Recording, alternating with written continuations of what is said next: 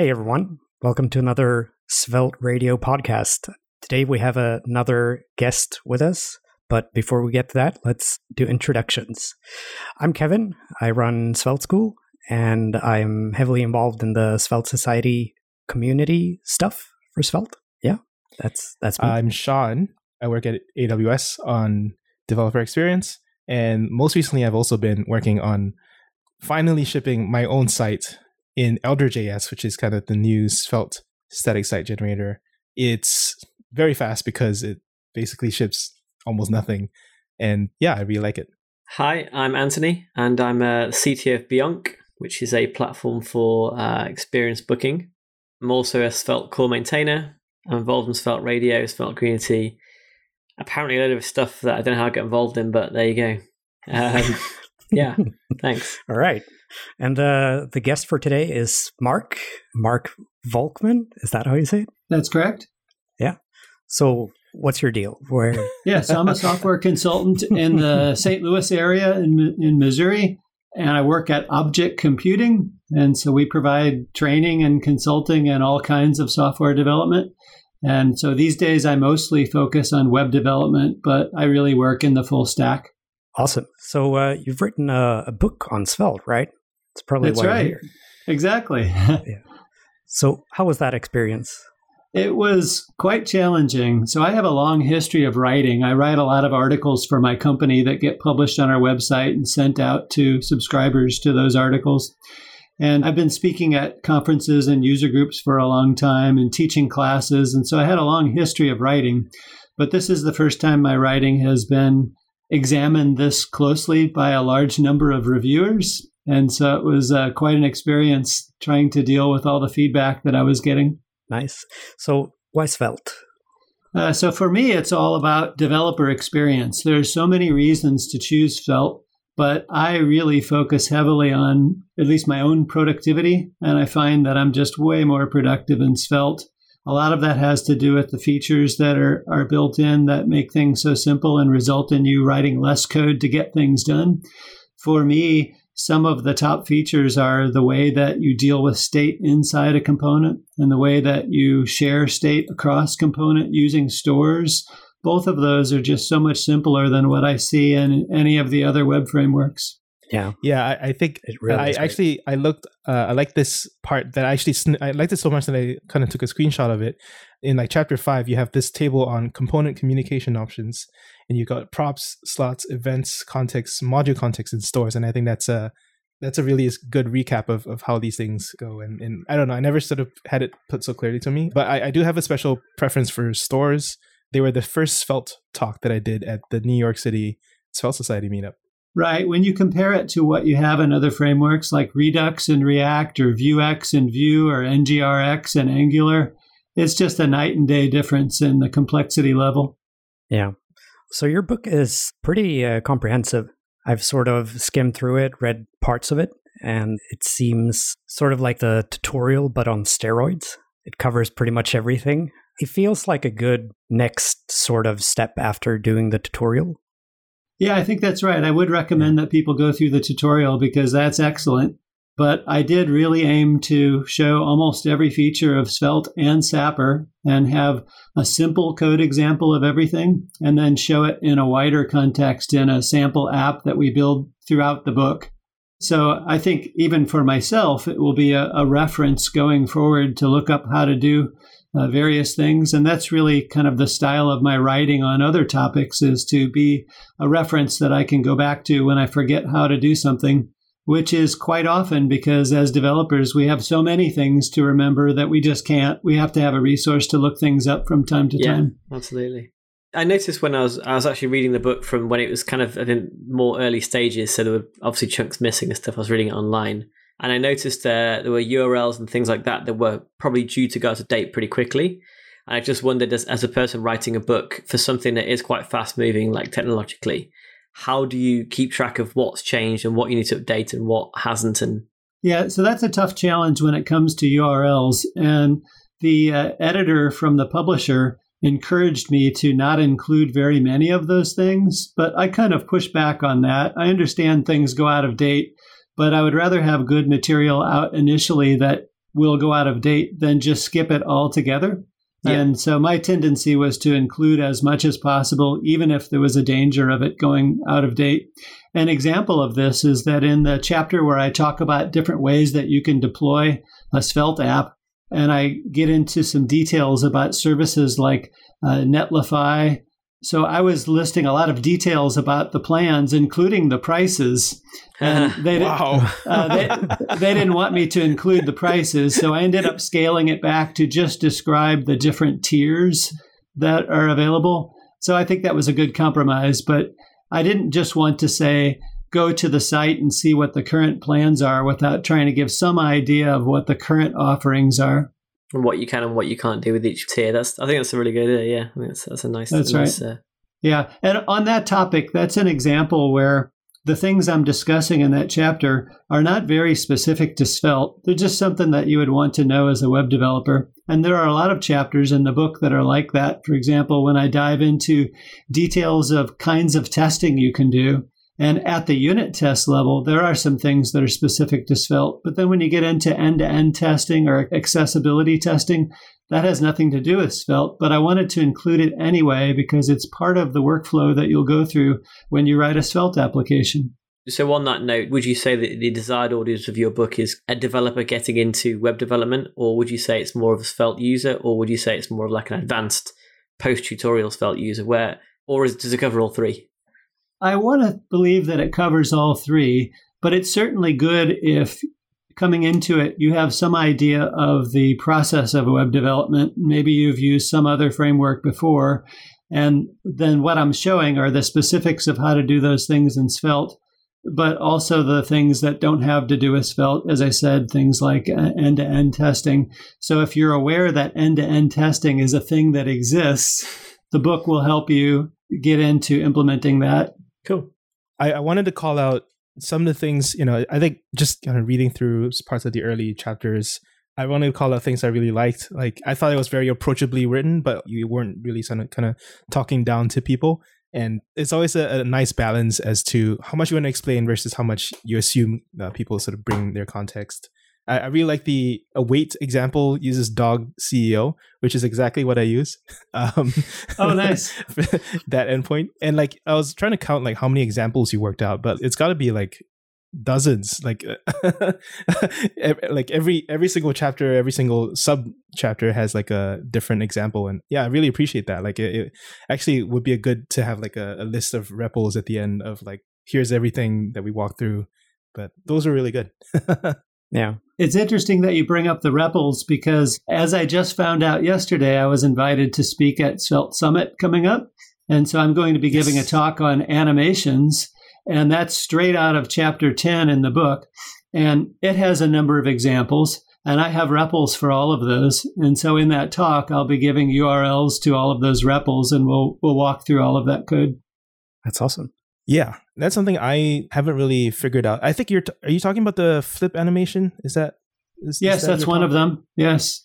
Yeah, that's right. I still don't know how it works. So that will be a good talk for you then, Sean. The crossfade animation can be kind of complicated to grasp what's going on, and so I'll definitely cover that. And then a really interesting custom one that I build in the book is one that takes a chunk of text and it makes it appear that it's kind of spinning down a drain. And so it rotates a couple of times, and as it's rotating, it shrinks until it gets to zero size and just disappears from the screen. And so that was a fun one to implement. And what's really surprising about it is how little code it takes to do something like that. And it really emphasizes how Svelte animations are built on CSS, which of course gives excellent performance and doesn't block the main thread, all of those kind of benefits. Yeah, you can pause and reverse it midway. That's always like never really thought about that. Right. I had a question on the chapter just before that. So the chapter just before that, chapter 9, is on routing. That's notably a sore point in Svelte. Did you have any struggles writing that chapter? I didn't have any struggles because I've done so much of that in other frameworks.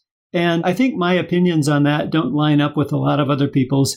It seems that there's a sentiment now that people want there to be an official router that ships with Svelte. But for a lot of applications I write that are smaller, they don't need for the URL to change when I go to what you think of as a different page in the app, because I don't need the users to be able to bookmark a page inside it. I understand there's a lot of apps that do need that, but if you don't need it, you can just have a hash map of this name goes to this component, and I have a store that tells me which one is the current name. And so it's really easy to write the code that just displays the correct one. So that's what I refer to as the manual routing approach in the book. But then going beyond that, if you need the URL to change, it's so simple just to use hash routing. The only negative I know of is that some people don't like seeing a hash symbol as part of the URL. And now a word from our sponsor. Are you looking to get better at building websites in Svelte? Well, you're in luck. Level Up Tutorials has tutorials on how to get started. Scott is an excellent teacher and has courses on a broad range of web development topics. So if you want to support the show and learn Svelte at the same time, check out the Svelte for Beginners and Sapper for Beginner courses at svelteradio.com/levelup. Svelte Radio is currently looking for another sponsor. If you're interested in seeing this show continuing and want to support it, you can reach out to me. I'll drop a link in the show notes as well. Right. So I think you mentioned before we had a small break that you have a pretty simple approach to hash routing, mainly because it fits your requirements. And some people just don't like the optics of having a hash in the route. But if you don't mind that, then the solution for that can be pretty simple, and it's pretty easy to integrate with Svelte. That's right. And if you decide you don't want to use hash routing, the next thing I talk about in the book is using a library called Page.js, which is not specific to Svelte. That's also a very easy option, and it's more capable than rolling your own. But I think some people are looking for a more Svelte-specific solution. And so I know that there are some out there. I mention a few in the book. One in particular, Routify, seems to be getting pretty popular now. And then the other thing I would mention is that if you really want a nice routing solution, maybe you should just use Sapper, because it's all built in, and Sapper's routing is also very, very good. It's funny that you mentioned people want a Svelte-specific solution, because that seems to be quite the thing. So if you look at anything like React or Vue, you'll find that people like to have these wrapper libraries that wrap existing vanilla components such as Page.js. And what I found, obviously, one of the things I like about Svelte is that you don't have to have these wrapper libraries. It's very easy to integrate vanilla JavaScript libraries with Svelte without any sort of intermediary or wrapping thing around it. So yeah, it's interesting that people want a Svelte-specific solution to routing, although obviously it's quite nice to have that. Right. It kind of reminds me of the way that a lot of Angular developers will say, how could you use a framework that doesn't give you a solution for creating HTTP requests? Don't you have to have that? Why they think that Fetch API isn't sufficient is not clear to me. Yeah. That always gets me, like when people ask about Axios. That's another one of those libraries, right? I get that it supports probably some obscure Internet Explorer version, right? But it just seems like a lot of work when you have Fetch. Right. I mean, so the Fetch polyfill supports that as well, right? Right. In about 3 lines. I think I come from a mainly React experience, and I would say, like, for React, it's actually kind of needed, mainly because it's so strongly opinionated in the functional programming sense that you have to adapt it. You used to adapt it with component lifecycle methods, and now you have to use effect, and it's always dark magic. So much so that they recommend that you don't write your own and you use other people's wrappers. That definitely grates me a lot. Like, I don't want to look at my package JSON and have like React dash Redux dash and then a billion other things that I also import. So I definitely appreciate that about Svelte. And I think the phrasing that I adopt from Rich Harris is that let's stay as close to the metal in terms of the native language of the web, which is HTML, and then when you write components, let's stay close to that. And surprisingly, it's a lot easier to integrate everything else. So a thing related to this in the book is that in chapter 1, when I'm describing the features of Svelte, I'm comparing it to other frameworks like Angular and React and Vue. And early versions of the book were a bit more negative about the other frameworks, and I was encouraged to tone that down as to not offend people. But at the same time, if you don't draw comparisons, then people don't have a reason to choose Svelte over the other options. But I've done a lot of React development myself, and I've also worked in Angular and Vue, but I have the most experience in React. I've been away from it for a bit, doing mainly Svelte, but I've had to help some other developers in my company with React applications. And it's interesting going back to it after being away for a month or two, seeing it with fresh eyes. And I think there's sort of a boiled frog thing that is happening where if you're in any of these ecosystems, you gradually learned how they work over time. And when one more feature gets added, that doesn't seem so bad. It's just one new thing, and you already know the previous 20 things, so it's all good. But it's sort of the boiled frog scenario where you don't realize the water is getting hotter and it's getting hotter. If you can break away for a month and do Svelte, and then go back to some other framework, I think you'll be shocked at how complicated the code seems, and you just didn't realize it before because you were in it every day. Yeah, that's my experience as well. Yeah, I think that's reasonable. I think obviously like criticism can come in many forms, and I think criticizing to draw comparisons maybe is warranted, but it's got to be done in a way that doesn't sort of rile people up. Because there's no point, I guess, warring over frameworks. You use the one that's best for the thing you're trying to achieve. And obviously I'm quite heavily biased here, but I think that in my opinion, or my experience even, it's almost always been Svelte has been the ideal framework for that task. It really is quite adaptable to stuff. So yeah, really is. I'll go even further. Like most people don't pick frameworks because of the quality of the framework. They just pick it because of the jobs available. That's how I got to React, right? And then you CBDD. The only thing you look for is like, okay, how do I become a React expert? How do I get advanced React? So things that are complicated actually give you value, because then you can turn around and say like, hey, you can hire me because I know all these things. But you don't really question like, hey, do we actually need all this stuff? Yeah. So that's kind of the similar journey. I kind of call it Stockholm syndrome. I wonder, Kev, if you living in Stockholm, if Swedish people call it Stockholm syndrome or not. we do call it Stockholm syndrome. Maybe not the React thing, but yeah. Well, you do know where it comes from, right? Kidnapping. Yeah. Or was it a bank robbery? You guys know better than I do. All right. So getting back to the book, one of the downsides that I think you mentioned, we mentioned Sapper, so I thought it was like a natural transition point. One of the downsides that you mentioned is that Sapper is not 1.0. That's pretty much like you seem pretty in favor of Sapper. Obviously, it's a big part of your book. What are your thoughts on Sapper and production readiness and versioning and all that stuff?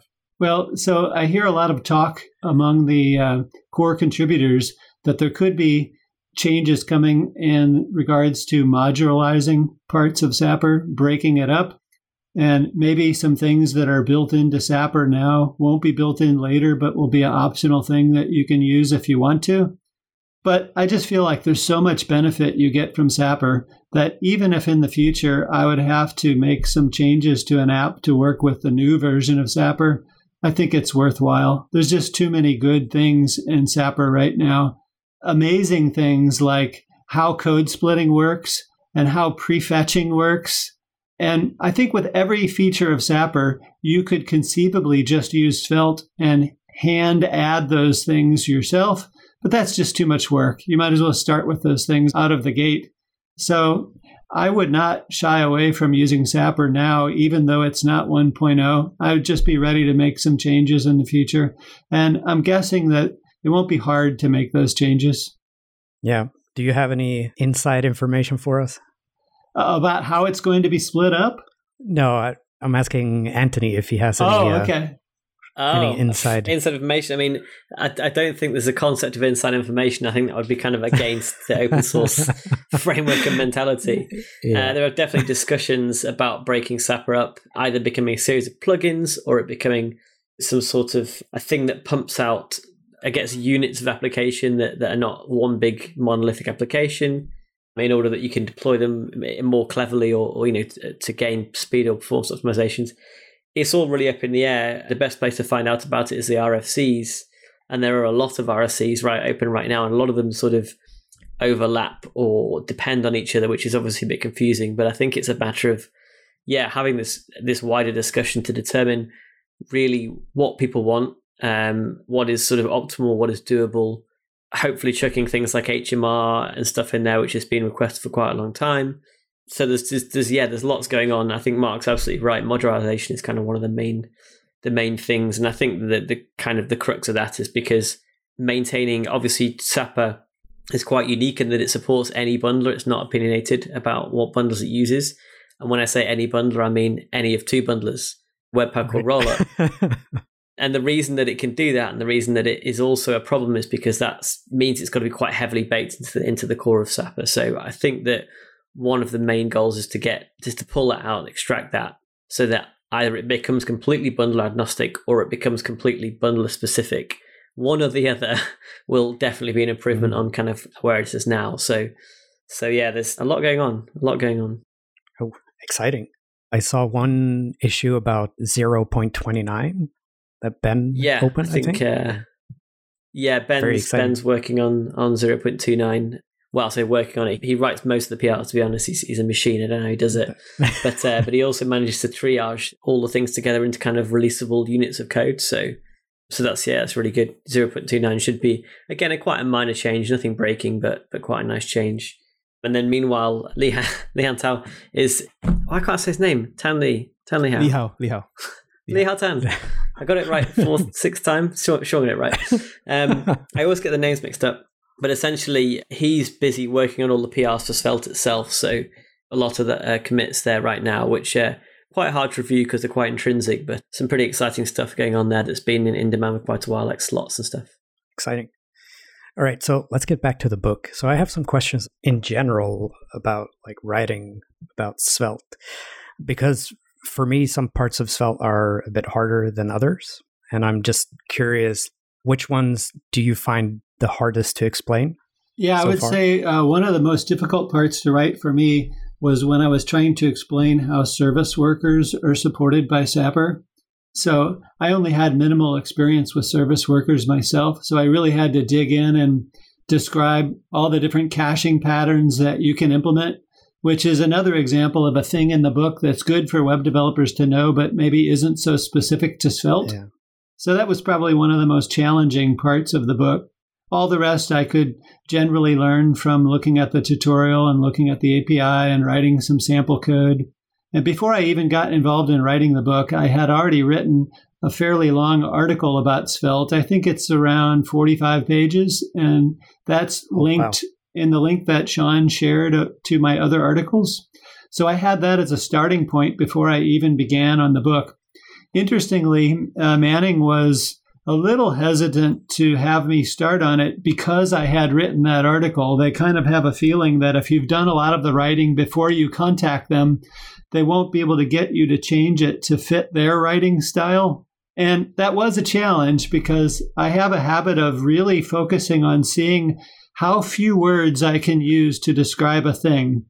And that's not what book publishers are looking for. They want more flowery kinds of sentences. And I'm not used to writing in that way. I'm used to trying to be very concise in my explanations. So there are more words in the book than there would have been if there were no editors. Maybe it results in something that's easier for people to read, but not all of it is exactly my normal writing style. That's interesting. Was it a stretch? I have a question about the book writing process itself, because I've never worked with a publisher like Manning. Was it a hard sell to even pitch Svelte as like a market that they might be interested in? Or it was very hard. Without naming the publishers, I'll say that I was approached by a lesser known publisher before I got started asking me to write a book on Svelte because they saw that article. And I didn't want to do it because I thought that it wouldn't get marketed very well because this was a smaller publisher, and then I wouldn't sell very many copies. So then I thought, well, if there's some interest in this, I ought to approach some bigger name publishers and see if they would let me write for them. And I was rejected by two big ones who thought that there wasn't enough market yet. And then finally Manning accepted. So that was discouraging that I couldn't get some of the other publishers to be on board. So yeah, that was tough to get going. Sounds like their loss, though, Mark. It's really the chicken and the egg problem, right? Right. Yeah. Yes. Yeah, I mean, I think that's a lot of what the work is left to do with Svelte, which is the code is great, and then we need to create a lot of noise around it, create a healthy community that looks like there's a lot of stuff going on. That's where publishers are kind of look to those kinds of sort of secondary indicators to evaluate these things, right? So we all have to do our part, and then we can show like someone's written a book on it, and then that will be the basis point for other people also writing it as proof points for other pitches, like adopting it at work or writing their own books. Right. So you're asking about the process of writing the book. And one thing that I didn't know before getting into this was the number of different kinds of people that would be reviewing the book for me. So maybe the process is a little different based on the publisher, but at Manning, you are assigned a development editor that helps you get started with the book. And this person is responsible for knowing the pattern of Manning books and making sure that your book fits the pattern. They're not necessarily a technical person. They're just good at English and grammar, and they know Manning books. And then you're assigned a technical editor, and then many other technical reviewers that are looking at everything. Then there's a person that's responsible for executing all the code in your book to make sure that they can get it to work on their machine. And then finally, there's a copy editor that is extremely picky about everything that you've said. So one interesting part is that when you're getting started and you're working with that development editor that is not so technical, a very frequent piece of feedback that you'll get is, do you think readers will know what this term means? And most of the time, the answer is, I sure hope so, or they shouldn't be reading this book. But they don't know because they're not a technical person. And so just to give you an example, of course, when you first start talking about Svelte, one of the things you have to say is, Svelte is a compiler. So I get the feedback, will the readers know what the word compiler means? Oh, wow. So I ended up having to add a note in the book to explain what a compiler was, but I would hope that most people that want to learn Svelte already know that word. Yeah. Can I interject with an interesting story here that's sort of related? A few years ago, I used to work for J.K. Rowling, the Harry Potter lady. And really? Yeah, and so she obviously just got a whole publishing company that's kind of built into her main office where I worked. But they have a girl they employ there who works for the publishing side, who is actually she's like the Harry Potter Bible, and everything that JK writes, she then reviews to make sure it's factually correct, which I think is so it's almost back to front. So I found it really amusing. But yeah, she fact checks for consistency and chronology, because there's multiple chronologies in Harry Potter as well, right? Because there's the real time, and then there's the wizarding time, and then there's the time when you discover things in the books, wow. And it's crazy. So her responsibility is to kind of do all that sort of stuff, which I thought was quite fascinating. Yeah. That's so interesting to hear how it actually works in publishing. Yeah. I've never really known a whole lot about it. Yeah, there's a lot of references to the appendixes, and if you need to know what fetch is, go to Appendix B, because right. There's a lot to cover. So I appreciate that. There's a lot in there. There's even stuff on MongoDB. Wow. Yes, right. Did you guys see that there was an infographic floating around a couple of months or years ago about the shape of the front end? This is what you should know as a front end developer. Oh, really? And it was this huge map of things. Yes, I've seen that. It's impossible to have everything in a book, right? But yeah. Every year there's one. But I think that's a nice point to transition to a little bit more broadly about Mark, your history as a developer. So I recommend everyone go to his site. We're going to put this in the show notes. So there's two sites. One, Object Computing, where it kind of has his sort of publication history going back to 2000. That's the earliest one with Ant. I don't even know what that is, but yeah, probably for the best. and then there's Mark's own blog on GitHub, and that's more recent writing. It looks like. Yeah, how do you sort of think about what you've seen over the past 20 years in terms of your development experience, and how your interests have moved, where you think what development's going, that kind of stuff? Yeah, so I dropped one more link in the chat, which is just my homepage, which has even more links to some technical resources. But if you restrict things to web development, then when I started, it was just raw DOM manipulation. And then I got into using jQuery. And then after that, I started using Angular 1. And I did that for a few years. And then, as happened with most people, when there was the debacle of waiting for Angular 2 and it was announced, but it wasn't coming and it wasn't coming, and then a lot of people jumped on React. I was part of the group that did that. Then Angular 2 came out, and I ended up doing some of that all the way through Angular 7. I have to say I'm really not a fan at all of Angular. It's my least favorite of the frameworks because it just seems so verbose and so much more complicated than the others. Then I got into Vue for a while, enough that I was able to do a half-day workshop on Vue at the Midwest JS conference, and I wrote a couple of apps in Vue. And I like Vue just fine, but I don't like that when you define components, you're defining this big object literal with properties that describe your component. Obviously, I like the Svelte approach much better. And so that's pretty much my history on front-end web development. But before that, I was working in a lot of other languages. I've done quite a bit with Ruby. And before that, I was a Java developer for about 15 years. Yeah, but these days, it's almost all JavaScript. Although lately, I've been starting to dip my toes into some Python just because it seems to be getting so popular and I felt like I should know something about it. And so one of the interesting pages you'll see on my blog site, if you go under the Python category, there's a link that says Python compared to JavaScript.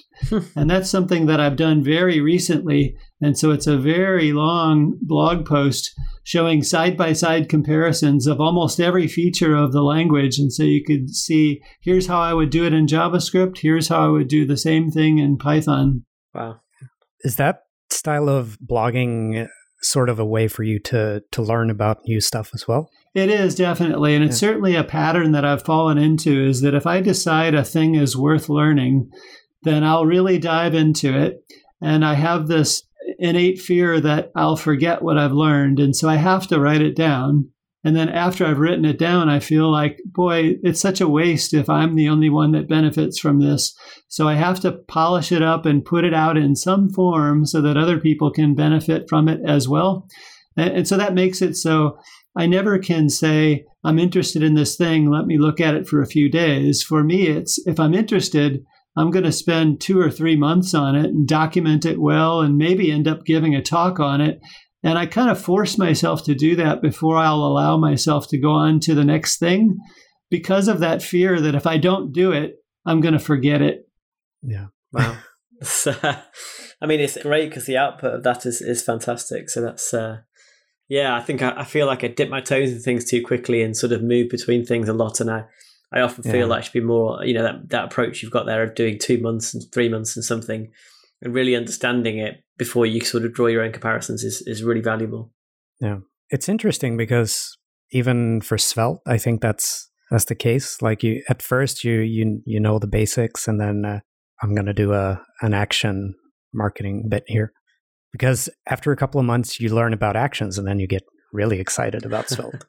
So I imagine it's the same for most other things, where there are some features you don't really get as a beginner, but then it clicks and you understand it and you get really excited. Right.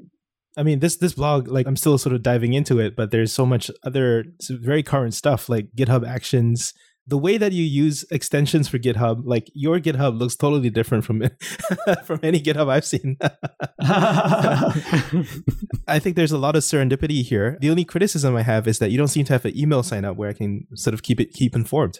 Oh yeah, I suppose I need to add that. I haven't looked into how to do that. I've never been into RSS feeds or anything like that.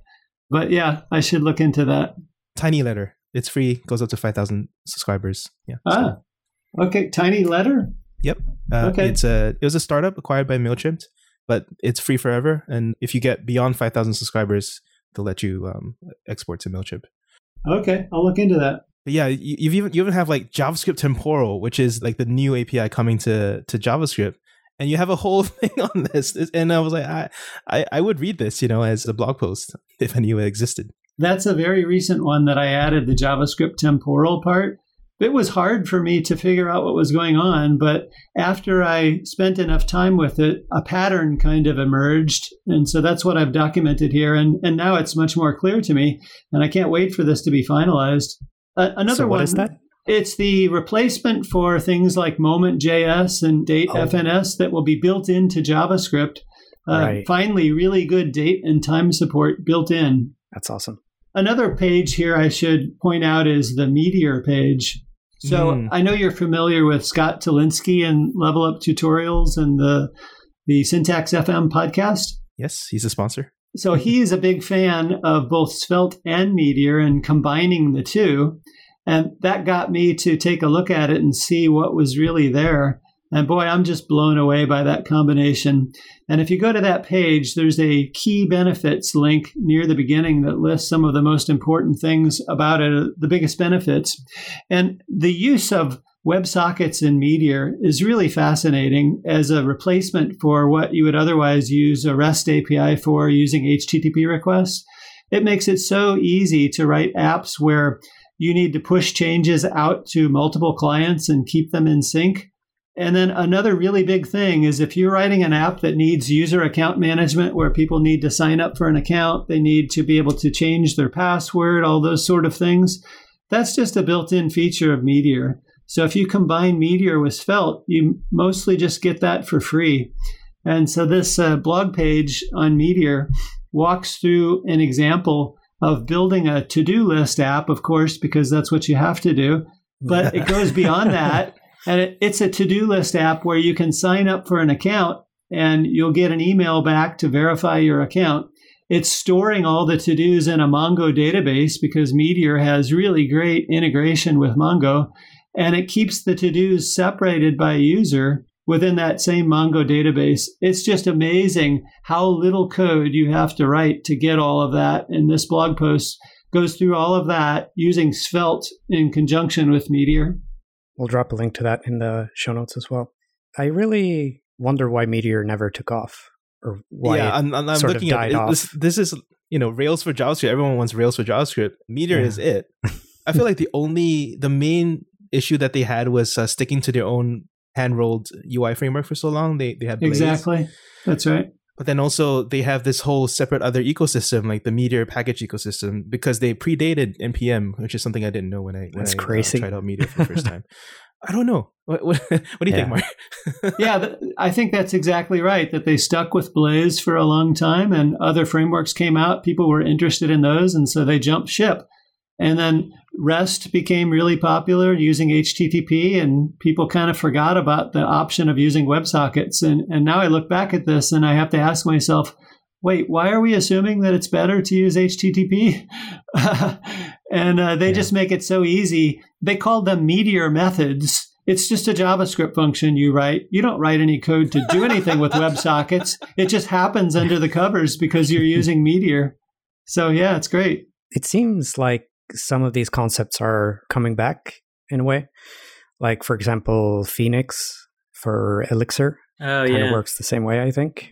Okay. With WebSockets and just sending diffs over rather than the whole document between pages. Yeah. It's pretty interesting. React is also looking into it with React Flight. And probably there'll be a sort of new generation of combat between frameworks when, I guess, sockets are back in vogue and when we send diffs. Yeah. No, I think I built a real-time trading system for a large oil company I won't mention the name of, but it used WebSockets rather than REST for everything, so logging in was via WebSockets as well. It was an interesting experience because I think that there's just not that level of support for WebSockets. I can just sort of whip out my REST client and sort of make a connection to and see what the payload was and the response, and there was no sort of automatic validation or payload parsing. So I think that a lot of Meteor methods sound like they've sort of built this whole communication protocol by themselves that wraps WebSockets. And I think that when there's a sort of mainstream one of those available off the shelf, that might sort of bolster the WebSockets becoming as sort of omnipresent as REST. But I don't know of one. Maybe there is one. I haven't looked very hard into it, but I think that would be a massive factor in WebSockets becoming more mass adopted than they used to be. Something that's not Socket.io, which obviously is quite large, quite unwieldy. Yeah. I don't know anything about how it's handled on the server side, but don't you have to keep the socket open, which means that it's hard to scale? Yeah, you do. It's a one-to-one thing, isn't it? And serverless sockets are quite rare still. Okay. Well, that would be why. Yeah. All right. Any last few questions? Yeah, I have a topic to end things if no one else has any questions. Sounds good.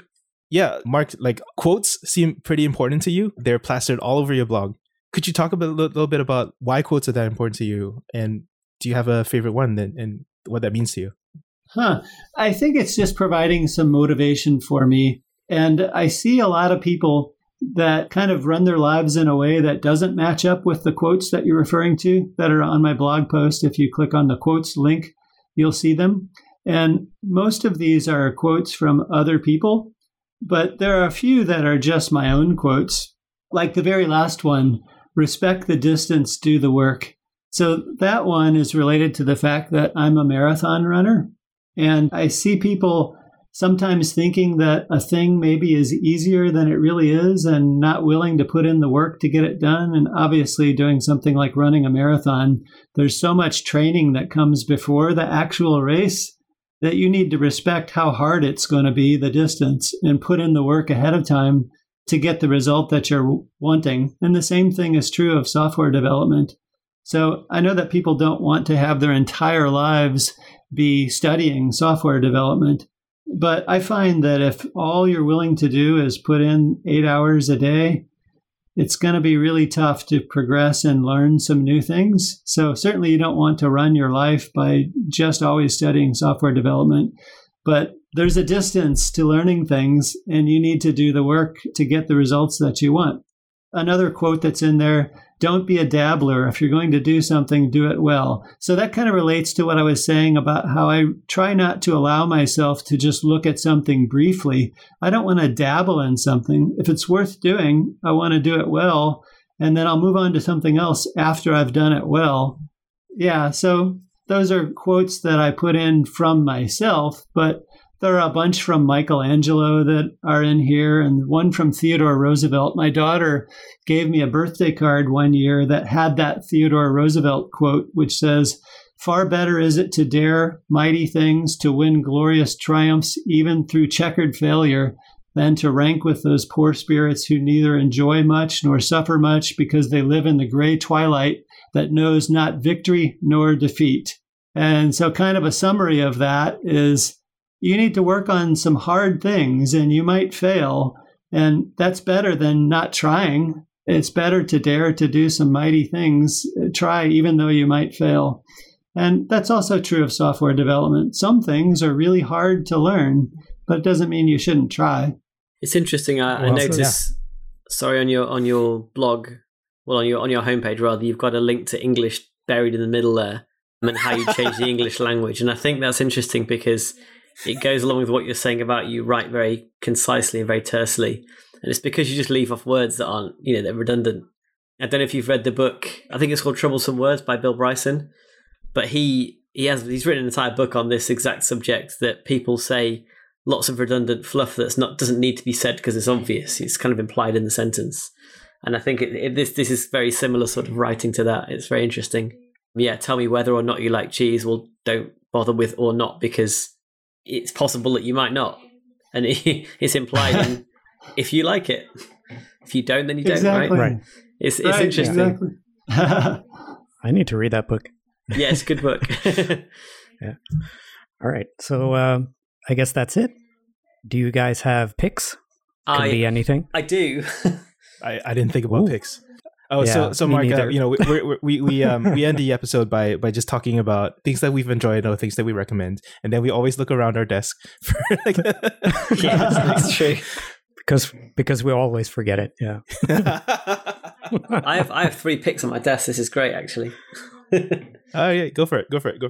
Yeah. Well, so let's hear my pick from last week. Did I talk about the Garmin GPS unit? Yes. I did, right, yes, good, because that's on my desk and I wouldn't have covered that. So I got to pick this instead then. This is my pick. This is, and people listening in audio able to see it, but this is a tiny little computer on a stick that can run things like Windows because it's a proper Intel processor. It's not like a Raspberry Pi that has an ARM processor. Obviously, you would never use it over Raspberry Pi because it's slower, it's more expensive, and fundamentally, it's only if you want to run Windows or something. But it's, I think it's some kind of low-end Intel processor. It's got 2 gigs of RAM. It's got some onboard SSD storage, but it runs off a 5-volt USB, a single USB, and it plugs into any HDMI port. So you've basically got monitor and keyboard, plug the USB in there, done. And it's got a tiny little fan in it because it gets quite warm because it's got like a sort of non-efficient processor in it. But it is perfect for browser testing. I can actually keep it running in my house all day long with almost no power usage at all. It's relatively silent because the fan's tiny, only spins up now and then. I just think it's dead useful. If you need to do anything Windows locally, I don't use Windows locally, so I don't have a Windows machine apart from this. It's perfect for that kind of thing. So I think that would be my pick, is just the handiness of having a pocket-sized Windows machine on hand when those rare occasions when I have to boot into Windows to do something. Nice. I didn't know there were like stick computers. That's nor did I. I just Googled it one day because I thought this is what I want, and it exists. Yeah, all right. Mark, you have a pick here. Yes, I was planning to make my pick be Meteor, but I've already talked about that a lot. I could have also picked the JavaScript temporal library, but we've already talked about that. Yeah, and so I'm sorry. So I will pick Jupyter Notebooks. So as I've been diving into Python, that leads you into looking at Jupyter Notebooks, and it's just fascinating. So in general, the idea behind a Jupyter Notebook is that you've got this vertical series of cells, and each cell usually either holds Markdown or it holds a snippet of code. And so you use this for experimenting with different things in a programming language, and the Markdown is there to document what you're doing. And so in the case of Python, you might have a Markdown block, then a Python block, then another Markdown block, then a Python block. But all the code blocks are really part of the same bit of code. So if you declare a variable in one block, and then you can use it in a subsequent block, and then later you can export that as one Python file and run it as one program. Well, it turns out that you can also use JavaScript with this. So there's a Node.js kernel that you add to Jupyter, and then those code blocks can be JavaScript instead of Python. Also, recently VS Code added support for Jupyter Notebooks. So a Jupyter Notebook is just a JSON file, and if you open it inside VS Code, you can do the same things right inside VS Code. Those code blocks, when you execute them, it shows the output of that bit of code right below that block. And so it's a great way for experimenting with code, kind of like a REPL, but even better because of your ability to split up the code into separate blocks and insert those Markdown blocks. So I highly recommend taking a look at Jupyter Notebooks. Yep. Sounds good. I dropped a link in the chat of my documentation of what I've learned about Jupyter. Cool. All right. Sean, what is this? I don't like this. No, I'm just joking. I was going to say, I love how you write down your learnings for everything that you come across. It's something that I really like learning in public, but I think you are a master at this, and I'm just very impressed by your blog. I would also recommend, have you checked out Observable? Since you are a fan of D3, Mike Bostock, who created D3, also created Observable, which is kind of Jupyter, but for the JavaScript ecosystem. Yeah, I have seen that, but I haven't learned how to use it yet. I mean, from what I could tell, it's exactly the same as Jupyter. Okay. Just that it self hosts the JavaScript, so you can just interact with it while it's running. Okay. But yeah, cool. So I'll go next. So Tailwind is a CSS library, which it seems like Kevin is not a huge fan of. Rich is also not a huge fan. I don't know why it's so hard. I should probably write a blog post about why Tailwind and Svelte go together. And it might seem like an odd choice because Svelte, obviously has scoped CSS next to it, but even with those benefits, I think Tailwind comes with it. They've recently sort of been picking up in terms of their commercial efforts, and they hired a new developer, Simon, who kind of got me started on this whole journey. And he just put out a YouTube series kind of detailing what's new in Tailwind. And it really gives you the taste of what it's about, like what the benefits are. So for example, imagine adding animations just by adding a single class name. So like if you need something to bounce when someone's hovering over it, or for example with Svelte, like when you do like a class binding to that class name, and it's an animation, typically in CSS, you'd have to do a bunch of like keyframes here and then like put the animation on the thing. And then with Tailwind, it's just like a single class name. And I think those are really good examples. And he launched a series of like 12 YouTube videos, very short, takes like half an hour to go through them to see what's up in Tailwind. So that's my pick. Nice. Yeah. I should watch those videos because I haven't quite come on board with Tailwind yet. Maybe I can if I watch the videos. For now, my hangups are that I feel like if I'm going to add a bunch of Tailwind classes to an element, right away I'm making the statement that there's nothing else in my app that wants that combination of things. I'm kind of opting out of sharing that because I've said, no, this is specific to this one element. So I need to figure out how to get over that if I can. And then the other is that when I'm looking at a Svelte component, I feel like if it's just HTML, I can clearly see the structure of this thing that I'm building, and it's not clouded by a bunch of CSS classes being added to it. And I feel like if I move everything out of the style block onto the HTML elements, now the structure of my HTML isn't going to be as clear to me. So those are my current hangups. Yeah, I think the one thing I have against Tailwind isn't so much like how it works. It's more like the support overhead that seems to come with it. A lot of people seem to have troubles integrating Tailwind into different projects because you have to use the purge thing, right? The auto, what's it called? Post CSS. Which has been built into Tailwind now, so it comes by default with no config. But some people, or at least from my point of view, seem to have a problem getting this to work correctly, and then they show up oftentimes in the Svelte Discord to ask Tailwind specific questions. So it kind of, it's like a negative feedback loop for me. Sure. I don't want to make this a Tailwind discussion. Irritating. I'll write a blog post. I have responses to all of this. Yeah. Cool. That'd be great. Yeah. All right. So my pick, it's Svelte Summit. It's just a couple of weeks to Svelte Summit. I think 3 weeks or so. Yeah, it's really exciting. We have some super interesting talks coming up. 3 of them announced so far, and when this airs, a couple of more. Yours among them, Mark. So far we have Elder.js and Penguin's REPL talk, and then also the one that I'm super excited about, the Cloudflare Worker talk by Luke. Seems super interesting. Yeah, that's it. All right. Thanks for coming on, Mark. Yeah, thank you so much for having me. Hang on. I got to do one of these. This is, we got to...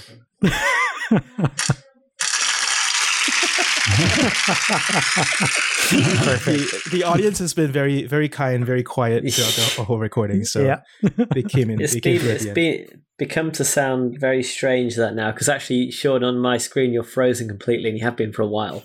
So it sounded almost like water pouring off a roof. It was very odd. I think I picked the wrong sound. This one's better. It's with more. That's more chewing. Yeah. More recognizable. On that note, that's it for this week. We'll talk to you in a couple of weeks again. Take care, guys. Super. Bye. Thank you.